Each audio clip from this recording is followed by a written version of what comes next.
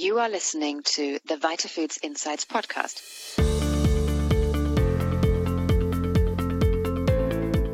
Join us as we explore the key issues and emerging trends affecting the global health and nutrition industry, helping businesses make informed decisions and drive change.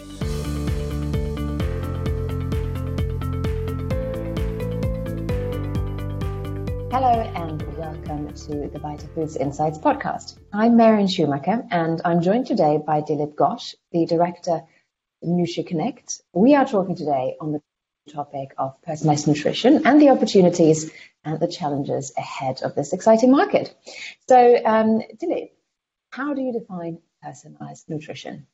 First of all, thank you, Marion, for giving me this opportunity. I think if you see the personalized nutrition, it is a buzzword. Every nutrition conference, everywhere you can see this. There is a dedicated session. But practically there is no agreed definition of personalized nutrition. For the purpose of this interview, we defined it as an approach that uses information on individual characteristics to develop targeted nutritional advice, product and services. It has some synonyms like precision nutrition, nutrigenomics, nutrigenetics, and nutritional genomics also. Okay, fantastic. Well, that's a very good overview. And why is it exactly that we need personalized nutrition? This concept is not new.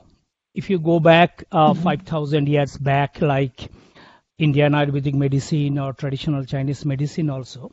So the core concept was the personalization.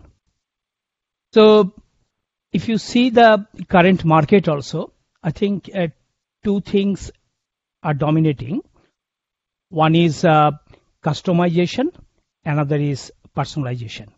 So personalization not only in the nutrition, it has different area also. So we all know diet and food is arguably one of the most important determinants of the health. But it is still not clear exactly what we should eat to optimize our health and performance. But if you see the global current dietary recommendation, these are all based on one size fits all. That is the population health model, which was developed decades ago. So that's why we need a new model that can perfectly suit with the changing dynamics also. And that's why we need this urgently, and also we have to be evidence-based. Of course, and especially in regions like Asia, where you have such diverse genetic backgrounds. Exactly. So I can imagine that there's a lot of traction when it comes to this concept, even though it's, as you said, it's not a new one. We've had it for a long time, a traditional Chinese medicine, in India certainly as well. But can you see significant market changes in that area? I think if you see last 5 years market dynamics, I think medicalization of the dietary supplement, that is we call the medical food or nutraceutical, that sort of things, as an add-on therapy, and that trend, that discourage of the self-medication also, this is a huge trend currently. And also there is a new market channel is coming that is called RX market, that is a pharma marketing, that is dominated by the healthcare endorsement and with the nutraceutical. So that means we are going more medicalization of our dietary supplement, and we are moving to the pharma marketing channel with the healthcare professional endorsement. And this change of dynamics in the market, and that requires a lot of evidence, a lot of support, because everything based on the personalization, it may be not individualization, but it's a personalization. So that's a huge dynamic changes going in the dietary supplement market. And obviously, you also mentioned there's a lot of additional testing required, and different markets are merging here, the pharma market and the food market, to create something in the space of nutraceuticals. But how about the consumer perception? Is there also a change in that perception? Is food perceived as being more medical, or do people look for a more holistic approach when it comes to their health? What do you see? What do you see changing in the area of consumer perspective or perception? I think consumer perception. I think this concept in the market maybe more than 12 or 13 years. That nutrigenomics-based product development. But if you see the level of individual perception, consumer perception, it is definitely growing. But it depends on the individual characteristics, such as education, level of education, the situational or attitudinal or behavioral factors. These are the major determinants of how the consumer see this that personalized nutrition area. But as a general, consumer don't accept all technology-based innovation, and they reject this one. If you see the GM, the genetically modified food, it's still not well accepted by the consumer, because it is they thought it is some technology-based innovation. That means some modification in the gene also. And another example is the food irradiation. So consumer don't accept this one. So that's why it is more acceptable to the consumer, the term, the personalized nutrition, than the genomic or nutrigenomic type of things also. That's very interesting.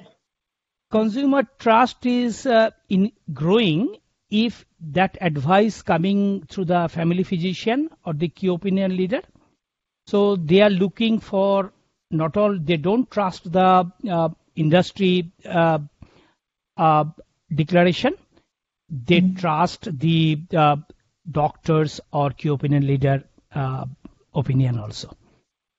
So healthcare professionals do really still have this central role when it comes to advice and expertise.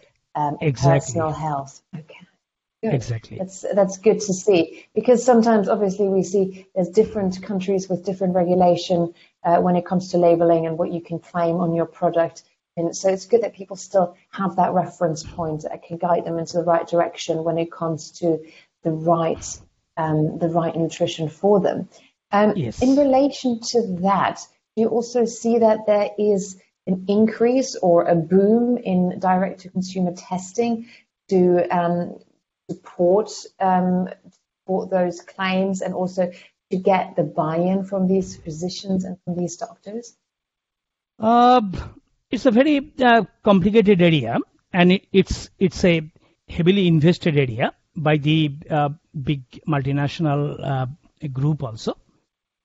But as a general, if you see it started with Siona in UK, then the company moved to USA, and the entire that trend that is carried over by the another company, 23andMe, and we can clearly see there is a huge paradigm shift from Siona to the 23andMe.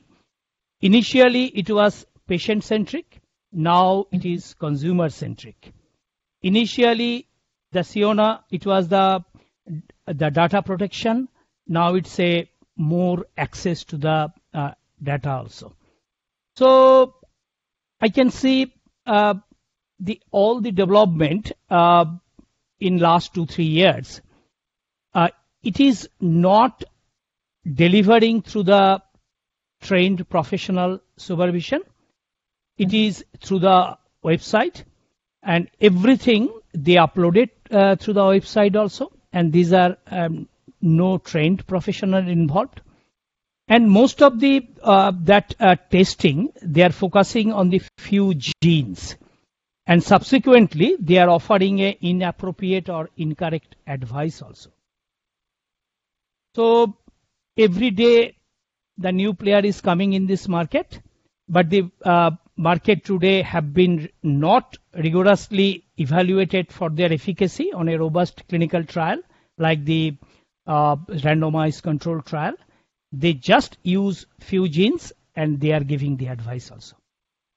In your opinion, as an expert in that field, do we need better regulation when it comes to that? Because obviously people are seeking advice in these areas, and if they get incomplete information and then make decisions based on that, that could potentially be quite harmful even. So yes. Is there a need for tighter regulation to help the population make better decisions? Yes, definitely we need a better regulation. And still this area is regarded as a lifestyle medicine area. So that means from FDA to TGA in Australia also, there is no supervision or no strict regulation also. If you see the middle of the last year, 2018 also, the US FDA, they granted 23andMe the authorization for direct-to-consumer genetic test on cancer risk also. So it was very, very debatable, but still it provided to the 23andMe, and that trend is going also without rigorous or very robust data. So the regulatory authority, they are granting some big companies also. I think definitely we need more public consultation. Public means the expert consultation also, and before doing all this approval. Okay, I think that brings us quite nicely to the opportunities and the challenges that lie ahead of this market. Yes. Where do you see, what would you say are, let's say, the top 2 opportunities and then the top 2 challenges for the personalized nutrition space in the next 5 years? I see some health area, some disease area. Practically there is no effective or curative treatment available currently. I think in those areas, the personalized nutrition can play a bigger role, and that can be, this personalized medicine in the market for a long time and successfully also. So the personalized nutrition can be piggyback on the technology advances made by the personalized nutrition. So we have to use all these new technologies to export this market also. And the other area, I think we already identified few areas where personalized food, personalized nutrition can work excellently, like the type 2 diabetes, obesity, mood, inflammatory bowel disease, or some aging-related disorder, where huge potential to develop the personalized nutrition. So these are the 2 areas where opportunities are huge, and the challenges is the communication part, the marketing and communication part, because it is a very, very highly complicated and multidisciplinary science. So like the food company or nutraceutical company, they cannot communicate properly to the consumer this highly complicated science. So this is one area that is a huge challenge. And another big challenge is as you mentioned at the beginning, that is the ethically diverse population, like the Asian population. So it is a big challenge to do some successful clinical trial on this ethically diverse control population also. Right, perfect. Well, I think this rounds it up really nicely. Thank you so much for giving us a good overview of what this market looks like, and a comprehensive outline of what we can expect in the next few years. Obviously, we're focused on the Asian population a little bit here, but obviously you'll also be speaking at Vitafoods in Geneva, and I would like to invite everyone to join us at the Life Stages Theatre in Geneva in May to hear you speak personally, and then also to connect with you. I believe you'll be there for the full 3 days. So anybody who wants to speak with you personally also has the chance to do that. And I'm very happy that you're joining us at the event again in May. Thank you, Marion, again. And it's my pleasure also. Thank you so much.